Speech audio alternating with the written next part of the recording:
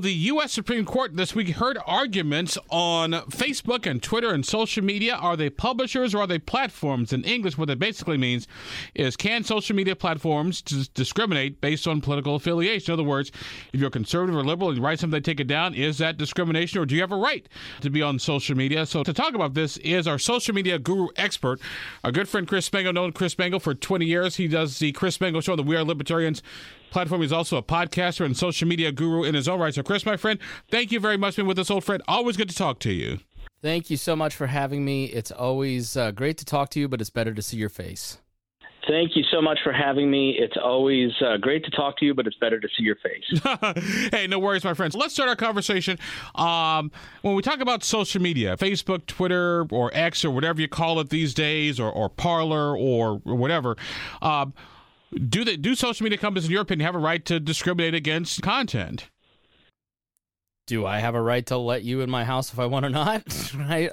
You're asking a libertarian, and the foundation of libertarianism is property rights, private property, and then voluntary association when interacting with that private property. And I tend to take the side of the folks that are suing Texas and Florida in this case, because what they're saying is it's their property. They have a right to do with it what they will.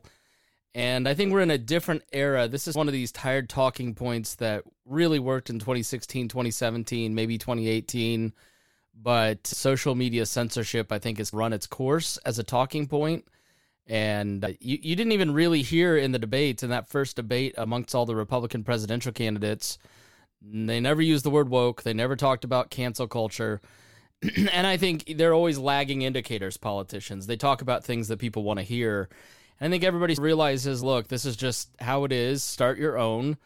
Rumble has done a great job of coming on and being a really strong competitor to YouTube for conservative voices.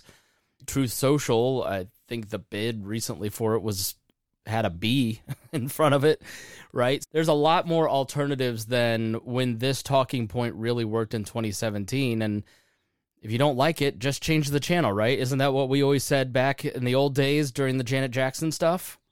Exactly. And also, too, I remind people that at the end of the day, if you were to prohibit social media platforms from discriminating against political points of view, then to a certain degree, Chris, I could argue that, hey, guess what? That means no more political discussion, which means basically it's just pictures of cats playing the piano. They just removed news and political discussion from social media in Canada altogether, and I don't know how that benefits society. I look at this like the Fairness Doctrine.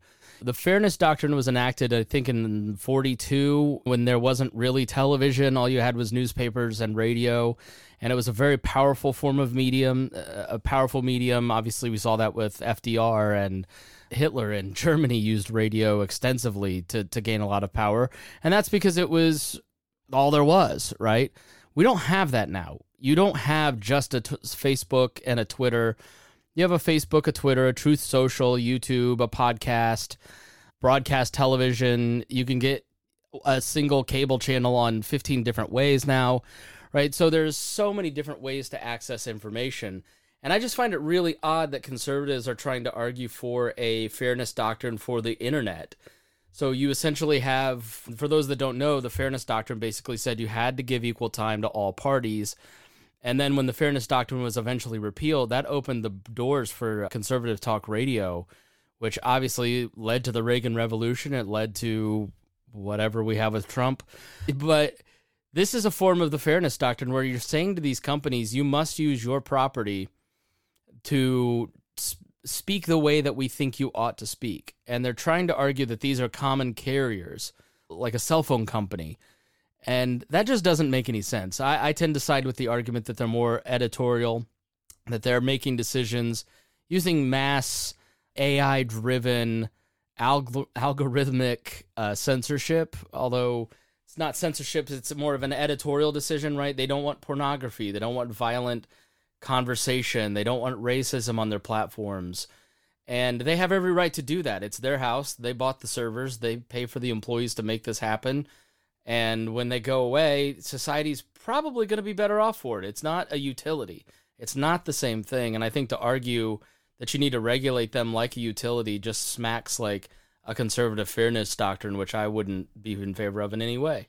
Our guest on the program today is our good friend Chris Spangle. Chris, the host of Chris Spangle Show on the We Are Libertarians social media platform. Chris, also, he and I have known each other for 20 years since I came to Indiana back in 2004. Chris, I thought it was interesting because that whole argument about it's like a cell phone or maybe like a telephone. They say telephones, they can't discriminate based on your conversation, but the purpose of a telephone conversation is different than the purpose of a social media platform. Yeah, the law is very vague, and this is something that it's actually being argued on Monday, February 26th. And what happened in the arguments was multiple justices picking apart a definition of what does this service entail. Does that entail Amazon Web Services, which powers a lot of the internet, pretty big majority of the internet at this point? Does a government have a right to then censor Amazon Web Services? Or what about Etsy? Is Etsy one of these common carrier platforms where people sign up and sell goods? Do you then have a right to censor what T-shirts are then sold? Do you then, as a state, have a right to control Uber and what drivers they have and what they use? So you started to see the nebulous argument here by these states where they're doing something that I see Joe Biden do a lot, for instance, like with his vaccine mandate. He knew that it was never going to actually hold up in courts, but he knew it would be very popular with the media and majority of the country if he passed some sort of vaccine mandate for businesses. And then he expected the court to strike it down, which they dutifully did. And so you see right and left politicians continually passing all of these laws that they know the courts will then strike down. And you never hear about the court striking it down a year later. That moment has passed, but they got the temporary boost. The forgiveness for student loans, it was a little bit of that for Joe Biden as well. He's doing it a lot more than conservatives. But this is what it is. It's really trying to appeal to their base, and for someone like Ken Paxton to look like he's doing something in Texas. Ron DeSantis, as he tees up to run for president, passed this. And so he can then say, look, I've taken them on. Well, that didn't really work. Ron's back in Florida enjoying a mojito. But the dangers of it actually working and the Supreme Court siding with them would have far-reaching effects beyond just the three social media companies that we talk about. And that's why it's really dangerous. And this is an argument I made to conservative friends time and time again. You never want to empower the greater censor in service of punishing the smaller censor. And yes, these social media companies they've materially harmed my business at We Are Libertarians by taking our Facebook group over dumb memes. But they have a right to do that, and I was stupid to build my house in their sandbox. But I don't want to empower the government to have tools that they shouldn't have, and then everybody gets hurt permanently in a way that they can't repeal because I want to punish somebody that hurt my feelings because they took down a meme. Our guest on the program today is our good friend Chris Spangle, host of Chris Spangle Show on the We Are Libertarian social media platform. So we're talking about the Supreme Court decision that some folks may be familiar with, that heard on Monday, about challenging whether when social media companies take down content, for example, mostly political content, are they discriminated against political speech? So we're having a good conversation about all that. Chris, another thing I thought was interesting, too, in this whole platform discussion, and you said it earlier, how politicians tend to be lagging when it comes to social media. They're having arguments that we had 8, 9, 10 years ago.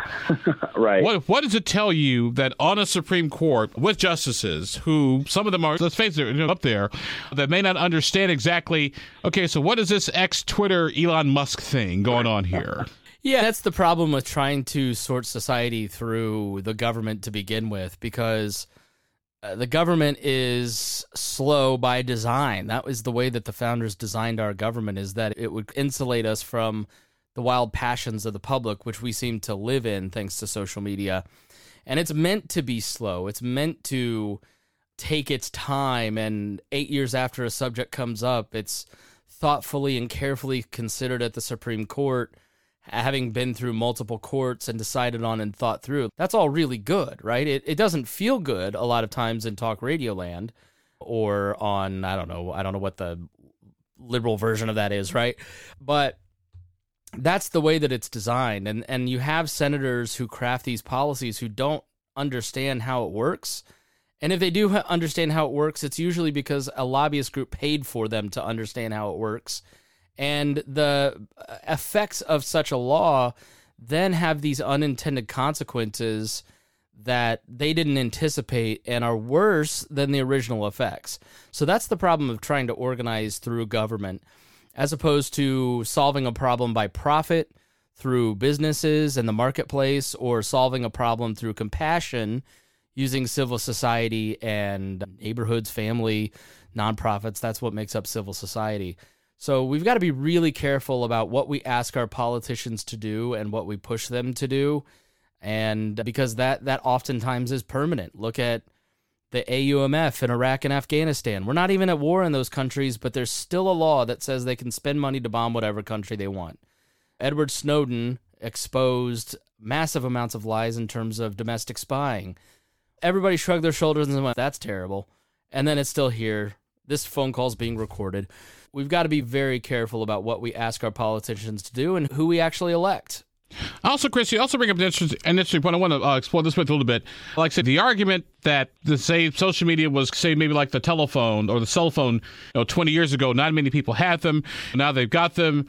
And so that is what makes the government regulation that much more important. The fact that so many people are on social media. It's how we disseminate information. It's like the electric company. It's like the gas company. And it's like your cell phone company.